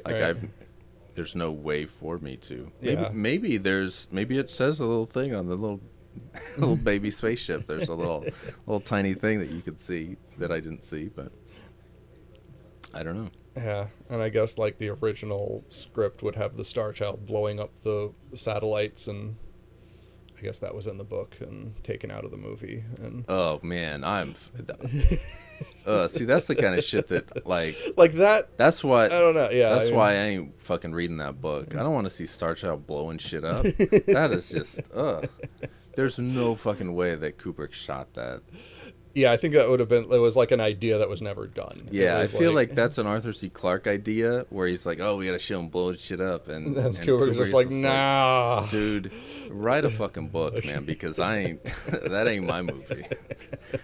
Yeah, no. And that kind of goes into the pessimistic idea of it, of like the Star Child blowing up the Earth, was that people interpreting that as... him using the nukes to blow up the Earth or something. But that, no way. And it was just like, I don't know, like, and that's what I mean by like, there's no violence in this film from people. Right. Like, it's just like the violence is so removed from it that I just don't feel like that could have been the proper ending. Like, no, I feel like that would be a horrible ending. Yeah, just like, no, it doesn't fit. It doesn't fit what I see elsewhere in the movie of being very calm and sedate and not destructive. Even if Star Child was to blow up the satellites, I don't like that. But to have him blow up the Earth would be even worse. Yeah. And the idea that he's blowing up the Earth, I guess, because humanity is beyond saving and they're just violent. Like, yeah, I mean, it just does not work with the rest of the movie. I mean, maybe I in kind the of book get it what works, but I mean, I don't even think that's in the book. I think it was just vague enough in the book that people were interpreting it that way. And like, I mean, I'm gonna have to forget this. I kind of see what they're doing in connecting it of, oh, the monolith came and gave us weapons, so it comes again and gives us more weapons. Yeah. And I'm like, I see where you're going, but no. I think like, that's just, I don't think yeah. that's what it's doing at all. Yeah, I mean, I'm open to people seeing what they want to see, and I think it's great. But no, I think that's definitely a misreading. Yeah, and that's kind of what, like, going back to it, like, that's kind of what I feel like outside information, like, to even come, like, because people, I think, were coming to that, I was just like, why are you coming to this conclusion? That's not what I'm seeing in here. But it's like that spectrum was kind of all over the place right from the start, according to Wikipedia, of like critic reactions and audience reactions was just running the whole gamut right from the start. And and it was just like, wow, like if you were presenting like an actual message, you clearly didn't present it, because everybody got everything possible out of this in all this spectrum. Yeah, I think Kubrick has a message that he's presenting, but I don't know that he's necessarily interested in having everybody get his message. I think he's more interested in just presenting his version and allowing the interpretation to take its own course. I don't know, but just he made these choices to make this particular movie. Right. And so I feel that he, that's what he's, interested in is this weird, vague movie that doesn't give you those answers. Right. And this is coming out, I mean, 1968 is like Vietnam War is fucking going on. And so we're in wartime. Yeah. And so, like, people who support the war maybe were fucking like, yeah, fucking Star Child's coming to kick some ass. Yeah, I mean, maybe people wanted that to be the... Yeah, who knows? I think that's a very odd way to to come out of this movie, though. Yeah, because it's just like... But yeah, there's just that idea of, oh, the monolith gives us violence, and here it takes us to the next step, and he comes back and looks at the Earth, and he's gonna blow up the Earth because that's what the monolith gives us, things to blow stuff up with. Yeah, that's so weird to me, though. Yeah. So that's, I guess, one of the ways people tend to look at the movie, and it's kind of weird. Yeah. If anything, the monolith just gave us the spark to, use to make things and use tools, and so the humans are the ones creating the violence. I mean, the monolith just is hey, it kind of woke us up, and we're like, hey, we can use this fucking bone. But like, the monkeys are the one that totally beat the shit out of that other monkey. Yeah, like. The monolith isn't like egging them on in the corner like, yeah, get him, fool. Right. But at the same time, it's giving that knowledge to another human who is a part of that whole. Yeah. And so, why would he decide something different? But I don't know. Yeah. And then there's that whole weird room he winds up in at the end with the... Yeah, what do you make of that? That just kind of, at the time, just kind of baffled me. Yeah, I was like, I don't. He's in a freaking museum now, I guess. Whatever. That's one of my favorite parts of the movie. One of my favorite shots specifically is when spacesuit wrinkled Dave is like fucking wandering around, and he looks through into the other room. I really liked those transitions and then the fucking old eating Dave is like looks back, and there's nobody there because it's just him. like Like, wait, what? I love and then that shit. and then he sees the even older him on the bed and looks back, and then I loved those transitions. Yeah, That I shit mean, is I'm not sure solid. I know what the heck that was like. I really get it, but I like Yeah. the way it was done was very well designed, and I agree. in showing that passage of time. I love it. And not just the passage of time, but his own perception of it and recollection of his past, of like putting all the pieces together and contemplating both his past and his future and how and life as it goes by. It was just a really good way to have him just be realizing things and connecting all of them. Yeah, and with understanding 100% through visuals and editing. Yeah, like not a single word, but like that video that gives the final, like the secret mission objectives, is like that's the last line of spoken words in the entire movie. Yes. Like everything else after that is just pure visually weird and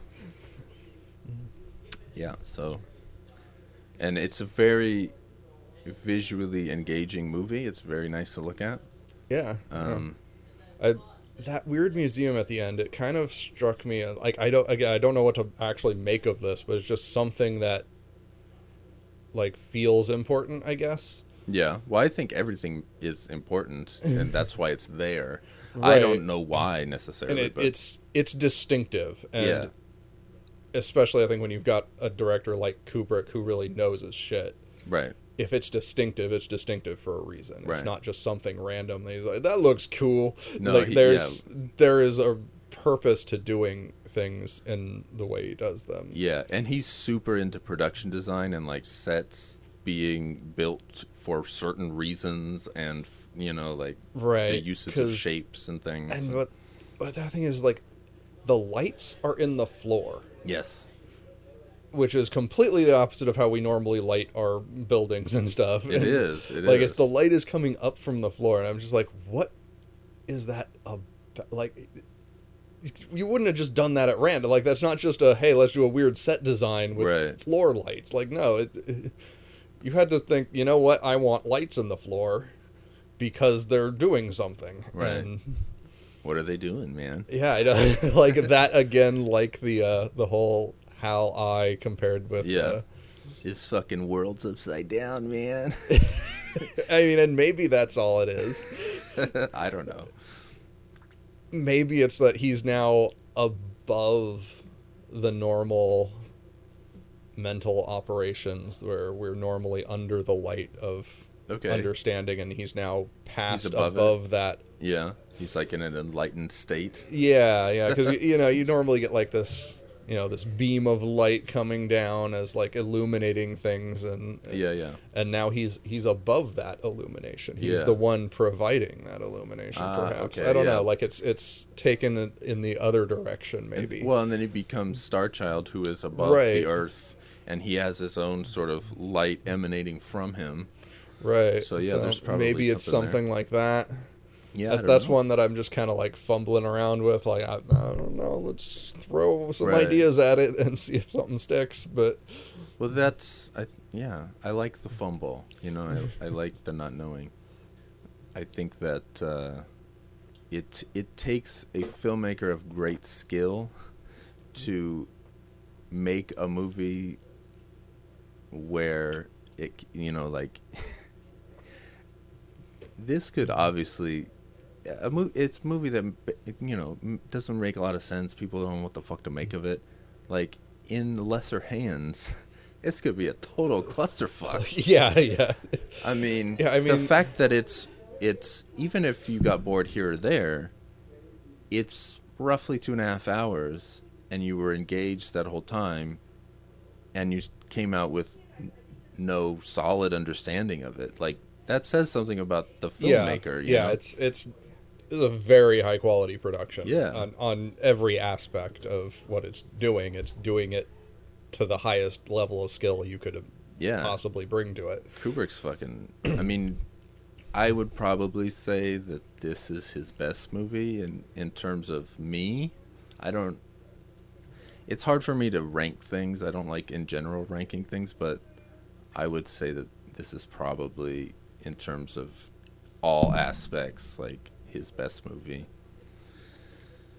But fuck, man, there's some good ones though. I don't know, man. Clockwork Orange is pretty fucking good. Yeah, like I don't really know what to do with this movie at the moment, and maybe I would, after multiple viewings, figure out where to kind of give it a rating of some kind. But like at the moment, I like feel like I couldn't even give you like a number rating or something? Like, or anything even similar to that in terms of do I like it? I honestly don't know. Like, it's like I don't know that I can even give an answer to that at the moment. Right. Like, it's just it's something that happened. And yeah. Well, you said you liked the ape part.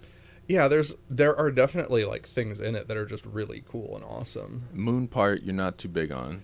Yeah, and I think, like, on its own, if that were just an entire little short story or like an episode of Outer Limits or something, it would have been like it's a good thing. Like, I just don't know how to fit it into the rest of the narrative. Okay. And so in that sense, it's kind of not working for me. But I think that's the kind of stuff that you take into a second viewing and you're like, right, where does this fit in? It's here for a reason. Yeah. Because I mean, you've only seen a couple of Kubrick movies, but like for me, I love Kubrick, so I respect the fact that it's here, he put it here, there has to be something to it, and so I'm going to try to figure it out instead of writing it off as like, well, Kubrick fucked up.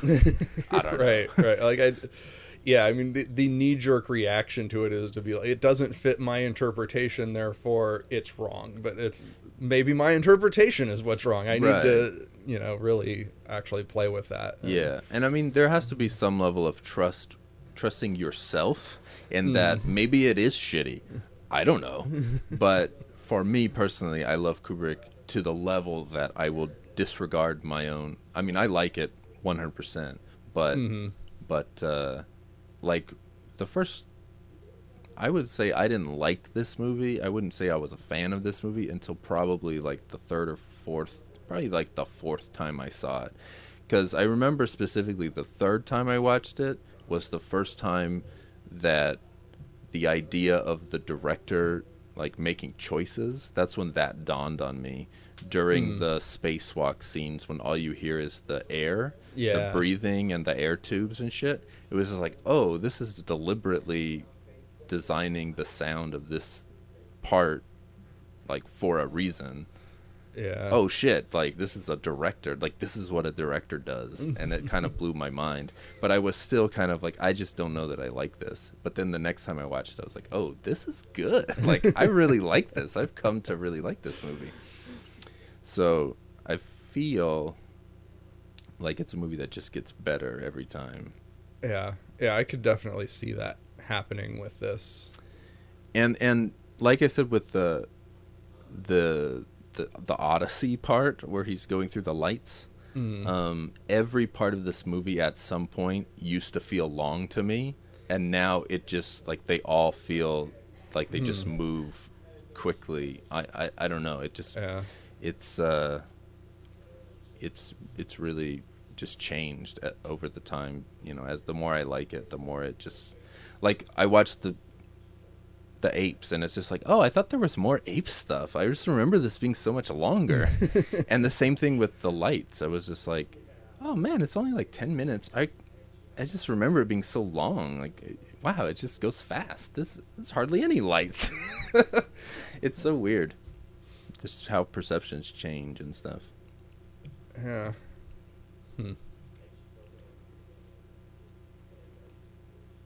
Yeah, I'm kind of putting pieces together about the whole eating thing. Oh, yeah? Like, I'm kind of, like, trying to find, like, a through line of it where... Okay, so they're eating meat at the beginning, and they're eating, like, plants. They're just, like, scrub brushes. And then the monolith hits them. Yeah. And now they got meat. Right. And then the next time you see them eating, it's those weird little boxes Yeah, those little Pan Am things with the straws that and just stuff. reminded me of like a Happy Meal and the very first time I saw them. Like Yeah, they're now, like now we've moved up from just like gnawing raw meat to shitty fast food. Yeah. And then like the next time you see him eating, it's like this space picnic basket of sandwiches. Oh, right, yeah. And it's like, oh, we're moving up in the world every time until like at the end he's eating this super fancy meal with the goblet and the Oh, right, yeah, he does eat that, yeah. Yeah, it's well, like in the Jupiter ship they've got eat like those, little TV tray things. Yeah, but it's like a fucking paste or something. Yeah, I'm like trying nasty. to like see like some kind of like increase in sophistication, I guess, Yeah. of the food as it goes, but I'm not sure. That's something for a second viewing to Right. There is a lot. They do all eat, though. Yeah, I didn't really thought about that. Yeah, it's like I said, like food is just super important to it, and I don't really know what the food is doing to the movie in it, what its purpose is, but We gotta eat. That's a profound statement. Everybody gotta eat, you know? yeah, which was I don't know. making me wonder, like, oh, what's the Star Child eating? He's gonna eat the world. I don't know. Yeah, apparently. Better watch out. That's how he's gonna. He turned into Galactus. He's just gonna eat the world. Oh, Jesus. Gonna run around eating planets. Oh. But, Well, I don't know. I do kind of want to mention one shot that I really loved. All right. Was after Hal goes on his little. He starts up his little killing spree. He like kills the first guy, Yeah. and there's that rapid cut to his eye in the little pod. Yeah. I just loved that shot. It just like zoomed in. It was just like so like, oh shit. Like, Yeah, and it's impactful because there's no editing like that in any other part of the movie. right. So it right. really hits you. Yeah, and it's not like a zoom. It's just this rapid. No, that series rapid of cuts editing. to Yeah, it. and that's what I love about the way older movies use stuff like that. Because nowadays every movie is cut fast, so you can't this shit doesn't hit you in the same way. Yeah. And so in the same way that like close-ups, there's only a few close-ups of heads in this movie. Most of it is wide shots of multiple people or something. Yeah, yeah. And so when you see when Hal's does. giant eye or just fucking Dave's mouth talking, and when Hal's watching them in the pod and stuff, it just hits you more at a visceral level. It matters more. Right. You notice it more, and so you go, "This is important." Yeah. And it means something more because of that. And yeah, and it's just something that's lost, not in terms of like filmmakers that know what they're doing, but in terms of mainstream movies, almost every shot is a close-up of a head with a blurry background, and so it's just this fucking head. and it's just like dialogue is one head, flip to another head, like the two people talking, it's just the same ugly shots. It's just such trash. And 2001 was a big movie. It was a giant hit. The idea that this movie would be a hit now is like, what? A movie like this would not be a hit now. Yeah. So I miss those days that I wasn't a part of.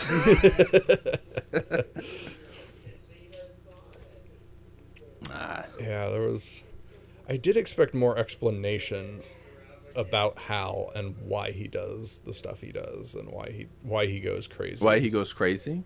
Yeah, they don't explain it really. Yeah, they don't even address it almost, other than like it's something that happens. I don't know. That's something up for interpretation. He knows. He's the only one on the ship that knows about the monolith, and that's why they're going out there. So there's a potential something there. And there's also, I like the idea that he's artificial and he's created by humans, and humans are not perfect, and they create things that are flawed. Like, no matter how great a thing that we create, it's always going to have some flaw and fuck up at some point. Yeah. I mean, I kept expecting it to go like a RoboCop thing, the final directive of like that just totally fucked everything, and then it's just like, nah, he just went crazy. I'm like, okay. Yeah. Like, yeah, I feel like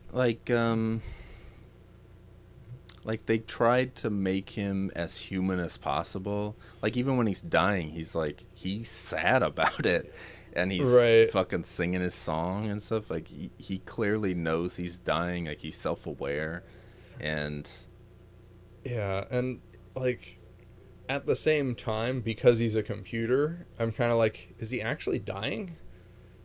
Couldn't you just, like, pop those pieces back in and boop, there he is, right back to normal? Maybe. I don't know. I never thought about that. Like, is he actually dying? Like, I kind of thought of it as, like a trick. Like, he knows to manipulate human emotions, and so he's playing on that, trying to get Dave's sympathy to stop. That's true. And so I just saw him, because, like, and maybe if there was, like, more of an explanation, it would have been more of a tragic character. Yeah. But he just feels like just a straight-up evil robot. Yeah. And...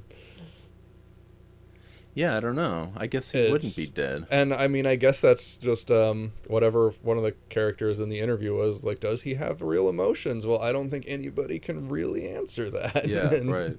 And, yeah, you can't really answer that, at least with what the film is presenting you. And yeah. Yeah, and I don't know that it matters that you have a concrete explanation of that. No, I think that bugged me more because I've heard people talking about Hal. Yeah. In ways that made me think that there was some kind of concrete explanation. Yeah, and watching the movie, I was like, well, there kind of isn't. I mean, right. And it's just from what I've heard people discuss. That's why I don't like people. And so that's me knowing things going into the movie. Right. And I think a lot of that came from the book, which does have a more concrete explanation, I think, from what I can tell. Fuck that book. I don't give a fuck about that book.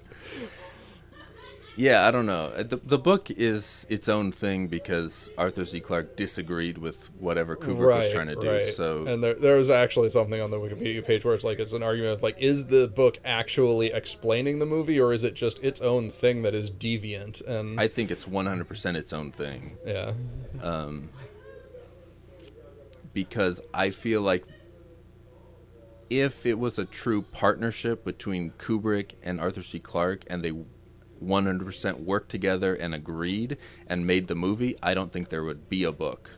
I think there's only a book because of the fight that happened, or whatever sort of disagreement. I didn't really know there was, like, an actual disagreement between them. Yeah. Kubrick is super controlling, and he's gonna make his movie, and he doesn't give a fuck what anybody says, and, like, he had Final Cut by that point, so he could deliver whatever the fuck he wanted, and he was the film's producer also, so, like, he has final say over literally everything, right? From every standpoint. So, yeah, he made the story he wanted, for right? Sure. Yeah. And in terms of crediting, when movies that say written by and it's two people, if they use the written out word "and," it means that they worked separately. And if it uses the ampersand, it means they work together as a team. And so in this movie specifically, it uses A&D written out like they're two separate things. And I feel like they actually did work together at some point, but I feel like the disagreement led to it being A&D, like, no, we did our own thing. Yeah. Okay. That does put a different perspective on. Yeah. And that's why I don't give a shit about the book. Yeah, like, I maybe if I had some knowledge or history with Arthur C. Clarke, I would be interested in that, but I literally know nothing about him other than this movie. So, yeah. Yeah, I'm actually kind of curious about the book. Yeah, I mean, just to see what it who did. knows? But yeah. I'm also, perhaps more than many people, able to separate two versions and not like see it as tainting it or something. Like, cause No, I understand that. Yeah. Because, like, when a sequel or something comes out and it's like, oh, it ruined the entire sequel. I'm like, yeah, then just forget about it and live with Right. like, you still have that first version that is taken by itself, is still pristine. You haven't soiled it by having someone else come along and do something else with it. Like, no, a lot of people talked about that with Prometheus, the Alien Ridley Scott movie. Yeah. And that it ruined Alien, and I think Prometheus is fantastic. I love it 100%. I mean, it's not 2001, but right. I fucking love it. And the shit where it connects to aliens, I think, is the worst part of those movies. Yeah, exactly. And, like, I kind of just disregard that it's connecting to those other movies that I like. Right. Like, it's connecting, but I am definitely separating it in my head. Yeah. Yeah, like, and it's been a long time since I've seen Alien 3, but that's kind of what I do with Alien 3. But Alien 3 is fun, though. I don't give a fuck what anybody says. Like, I just, like, because it's just, like, basically the events of Alien 3 negate almost the entirety of Aliens. Yeah, like, and they it's kill just everybody off and stuff, yeah. And so I'm just like, if I gotta pick, like, either Aliens doesn't matter for anything or Alien 3 doesn't, I just write it off, then I'm just going to write off Alien 3 because Aliens is the better movie. It's the one that I would want to be it is. more attached to. Right.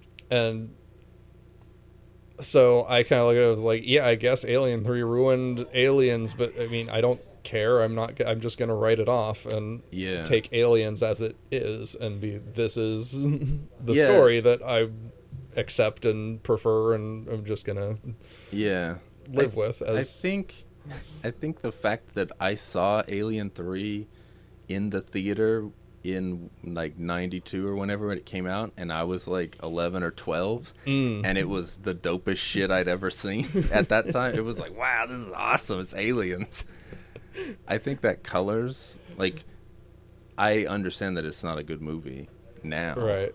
But I don't give a shit. Like, I don't think it ruins anything. And I don't understand people that think it does. I mean, I get it, but I don't know. Who gives a shit? Yeah.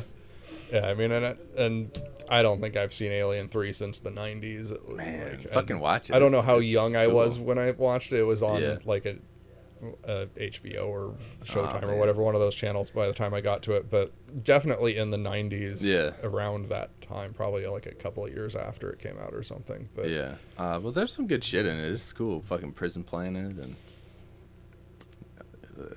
I don't know.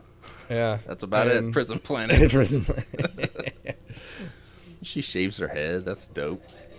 I really like the ending of that movie, but a lot of people, I guess, don't like the ending of that movie. But yeah, I mean, the ending I don't think is really bad, or it's at least got some kind of poetic, full circle nature to it that I kind of liked. I like it. Yeah, but yeah, it's something that I'd really have to watch again to actually like get a proper opinion on what is good or bad about it and how it works or doesn't work or whatever. But that's another movie that wouldn't be without 2001, the first Alien. Ridley Scott was very influenced by 2001 in making that movie. I mean, they're two totally different things, right? But the alley-oop of the special effects and the idea that space shit can be like taken seriously and not as B-movie kid shit, which it basically was before 2001. Yeah, I can. Yeah, and there's also just the whole idea of the robot with the instructions with the secret that it's. Yeah. I mean, in Alien, it's more the android. But, yeah. And going crazy and trying to kill the crew, and then. There you go. So there's that going on in it, and I guess you have to wait till Prometheus to get to this point, but the whole origin of humans being alien Right. in There's nature.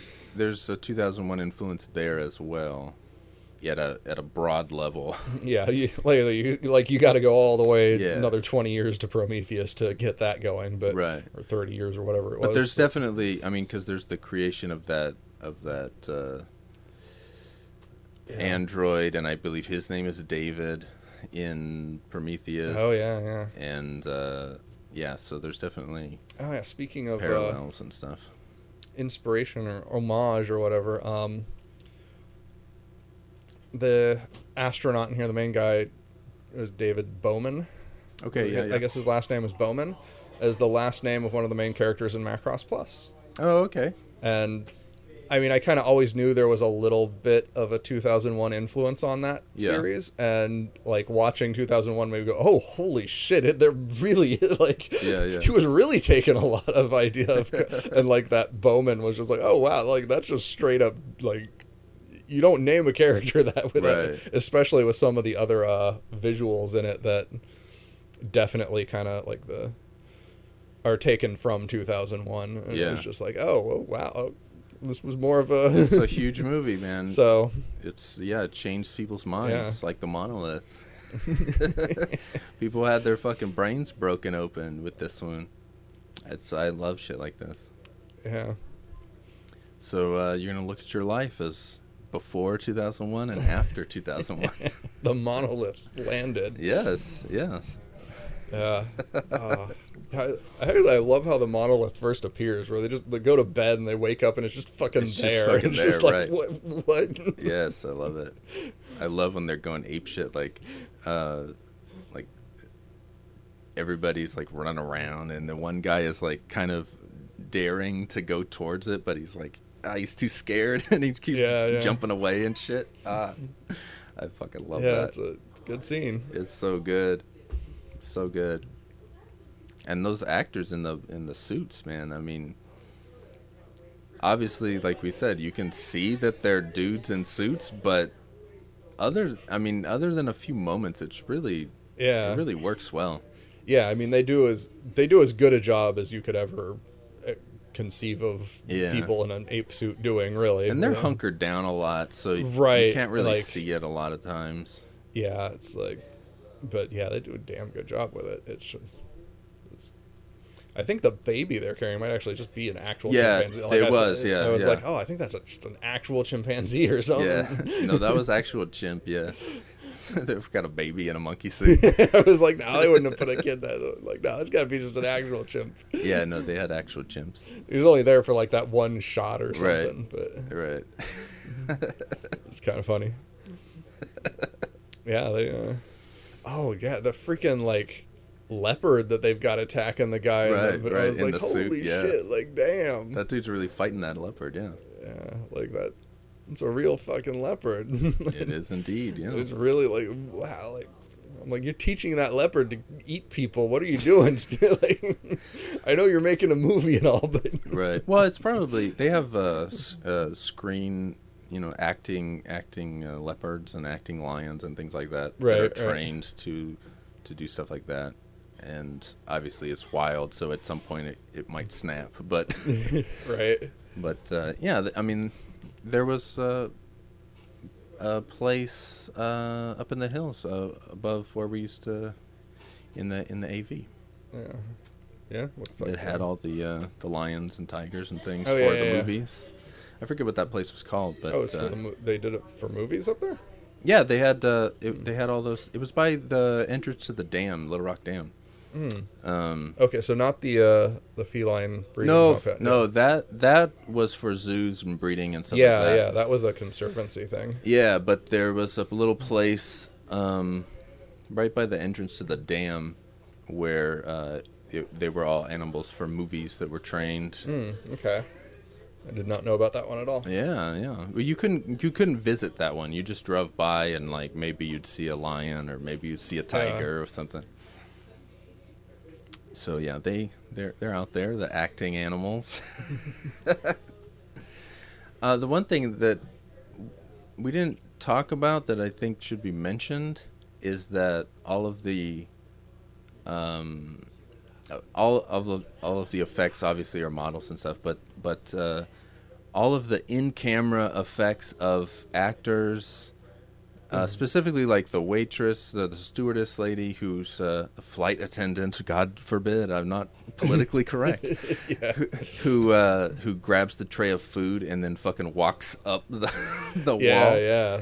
Like, man, that's so just incredible. Yeah, it was like that whole, like all that stuff. I was trying to think like, oh, what the hell did they do for that? I'm like, oh, there's got to be like a rotating room like Yes. they did, and then like they had the guys crawling through the tube and then down a ladder. I'm like, holy shit, how they do that? Right. Like, It's nuts, and it's all in camera. It's all just done physically. There's no question that is just right there. But it's so incredible because you just are watching it and you're like, how the fuck is this happening? And the when they're going to Jupiter and Frank, the other guy, not Dave, but Frank, is running, like he's doing his jogging around the wheel. Oh yeah, like yeah. They built a full scale 1-to-1 rotating like a Ferris wheel thing, and the inside of that was the ship, and he just fucking ran, and they had a camera on like a dolly just fucking going around it. It's incredible. Yeah, they just built this shit to full scale, and that's where like Christopher Nolan gets all the ideas to like, oh, let's build a rotating room, because he's super into 2001 and Kubrick in general. So Yeah. it's another thing, his Kubrick, his influence continues. Yeah, it's a damn impressive looking movie. Just, Yeah, it really is. All the effects, just the models, the everything. It's just really well done. Yeah. Well, I'm can't say that you liked it, but I feel it's. I respect it. Yeah, I will say that. I feel, you weren't bored. You didn't come in like, oh, Jesus Christ, this piece of shit. So I call it a win, and not on my case, but on the movie's case. The movie was powerful enough to affect you. Yeah. So that's good. Yeah. I have high hopes for other movies like this that you're a little bit nervous about. I don't know that anything is as good as 2001, though. In my opinion, I mean, this is like one of my top movies. So. Yeah.